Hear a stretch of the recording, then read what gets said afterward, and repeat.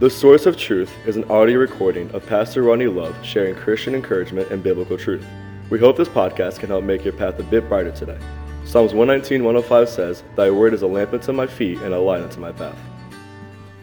Good morning and welcome back. Thanks for joining us together on the Source of Truth podcast as we finish out the week together on this Friday morning. We hope you had a great week and looking forward to a great weekend.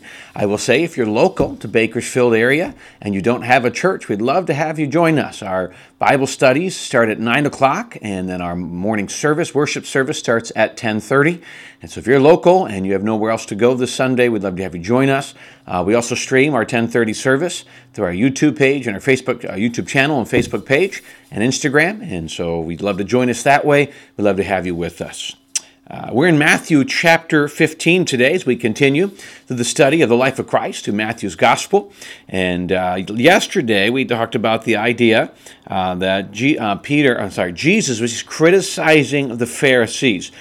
Basically, the Pharisees had criticized them for not following a tradition, and Jesus pointed back out something actually that was biblical. And he says, you follow your traditions, but you ignore others. You were hypocrites. And it's anybody who, again, we outbalanced, heavy tradition, heavy things my way, will always offset Scripture and lose that balance. And today, he was going to continue a little bit in verse 10, and he's going to talk a little bit about this and kind of apply it to what the Pharisees would say. So let's jump into verse number 10 in Matthew 15. The Bible says, when he had called the multitudes to himself, he said to them, "Hear and understand. Not what goes into the mouth defiles a man, but what comes out of the mouth defiles a man." Verse 12, then his disciples came and said to him, "Do you know that the Pharisees were offended when they heard these sayings?"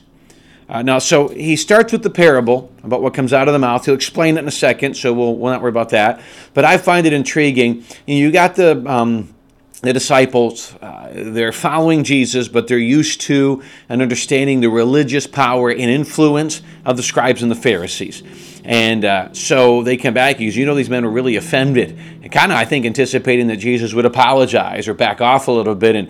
And Jesus, you'll see in a moment, he just kind of keeps going at it. So let's talk about this. What does he say? Verse 13, but he answered and said, "Every plant which my heavenly Father has not planted will be uprooted. Let them alone. They are blind leaders of the blind, and if the blind leads the blind, both will fall into a ditch." So catch this, he says, every plant which my heavenly Father has not planted be uprooted. One, they're not truly saved. Two, they're not the leaders that Jesus, God had put out there. Self-appointed human leaders leading the blind, leading the people the wrong direction. And when he says blind leading the blind, what he's really talking about is the idea that people who are refusing to follow the truth, understand, they knew Old Testament truth. They knew the prophecies. And if they were willing to look at the prophecies over their own tradition, then it wouldn't have taken anything for them to recognize Jesus as the Messiah. He had already, to this point, had fulfilled multiple prophecies and would even more, and yet they continued to reject the fact that he would have been the Messiah. They knew the truth, they just didn't want to believe it. That's what he's saying. Listen, they're blind. And in this case, they're choosing to be blind by following their own truths over true truth. That's what happens today. You've got people who are leading, and they're leading by their own opinion, their own tradition, their own thinking. They're ignoring Scripture. They're the blind leading the blind. And the downside is they'll both fall in a ditch. So let me encourage you, if you're following a religious leader, here's the question. Are they following Scripture, or are they twisting Scripture to fit what they want? There's two differences in what I would see on this. There's and again, this is not that we do, it's not only right because we do it, we believe to do it, we do this because we believe it's right. We adapt what we do and follow based upon Scripture.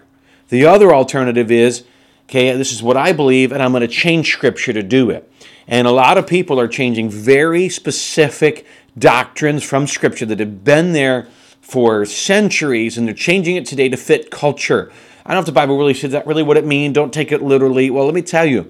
We either follow the Bible or we don't. We don't have the right to, I don't know if that's in the Bible. Was that in the original? I don't know. It's either true or it's not. It's either all the Bible or it's not. And it's very arrogant to think that as a preacher, I can say, well, this isn't the Bible and that's not. Be very careful. They're blind people leading the blind. So be very careful that we let the Bible be that direction. So he kind of really just goes at these men. He says, leave them alone. Don't worry about them. Then he goes in verse 15. Then Peter answered and said to them, explain to this parable to us. So you're talking about the parable of what comes out defiles people more than what comes in. What are you talking about? So Jesus says in verse 16, "Are you still without understanding? Do you not yet understand that whatever enters the mouth goes into the stomach and is eliminated?" So what you eat, it just your body wastes it. That's normal common biology. Verse 18, "But those things which proceed out of the mouth come from the heart, and they defile a man. For out of the heart proceeds evil thoughts, murders, adulteries, fornications, theft, false witness, blasphemies. These are the things which defile a man, but to eat with unwashed hands does not defile a man." So he says, you go back to the original thought. Their argument that we're eating without washing our hands is not really that big of a deal. It's a human tradition. He says, but the things they're talking about, things that come out, think about this list. He says that come out of the heart of man. Murders, adulteries, fornications, theft, false witness, blasphemies.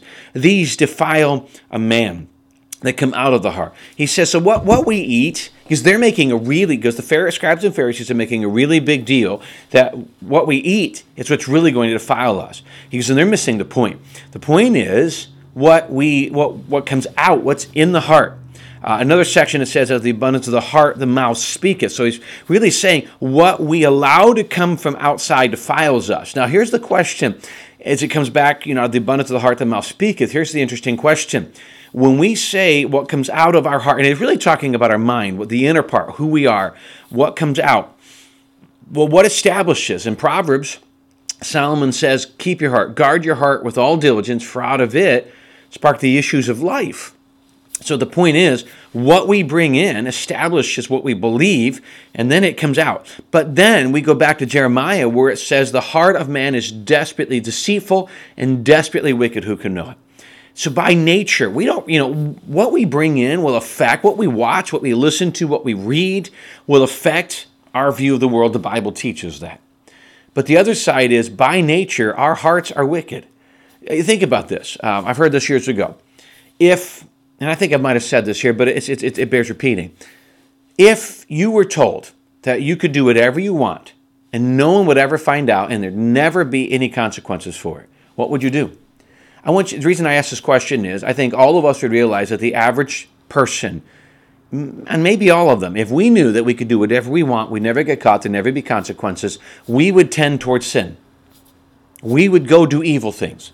Because a lot of the reasons we stay away from the evil is the fear of consequence. And it's a good reason, by the way. It's a very good reason that, the negative brings with it the negative consequence. It's the law of reaping and sowing. So, but you think about that. If we could do anything we wanted to and we tend towards wrong, what it does, it just proves that the inner man, that flesh, that human side of us, tends towards wrong. And he says if we're not careful, that defiles. And here's the principle he's saying. They're so concerned with the outward man. They're so concerned with adapting to tradition. They're so concerned with fitting in to man-made tradition that they've lost the fact that the purpose is the heart. We need to be working on the heart of man. Because when you can fix the heart of man, then the outward side begins to adapt. But if you're only concerned with fixing the outward man, well, then you're never really going to see growth in the inside. Because we can all adapt, but that doesn't mean we're growing. We can all conform to what someone else wants us to do, but that doesn't mean it's conviction. And maybe realize that he's really saying I'm more concerned about what goes on in the heart, in the inside, in our minds. May that be, and that's what God wants to change. And by the way, if we're so busy adapting the outside, we don't think we even need the inside. And that's where we need to let God begin to change us from the inside out. Thanks again for joining us today on this Friday, giving me a chance to be part of your day. I hope it's an encouragement. Again, if you're local to the area, if you don't already have a church, we'd love to have you. 9 o'clock Bible study, 10:30 worship service, which will also be, the 10:30 service will be live streamed. We have a Spanish church and an Asian ministry. Asian ministry starts at 10. Spanish church starts at 10:30. And if you want to come for either one of those, we'd love to have you. Again, appreciate the opportunity to be part of your day, and we look forward to seeing you again next week.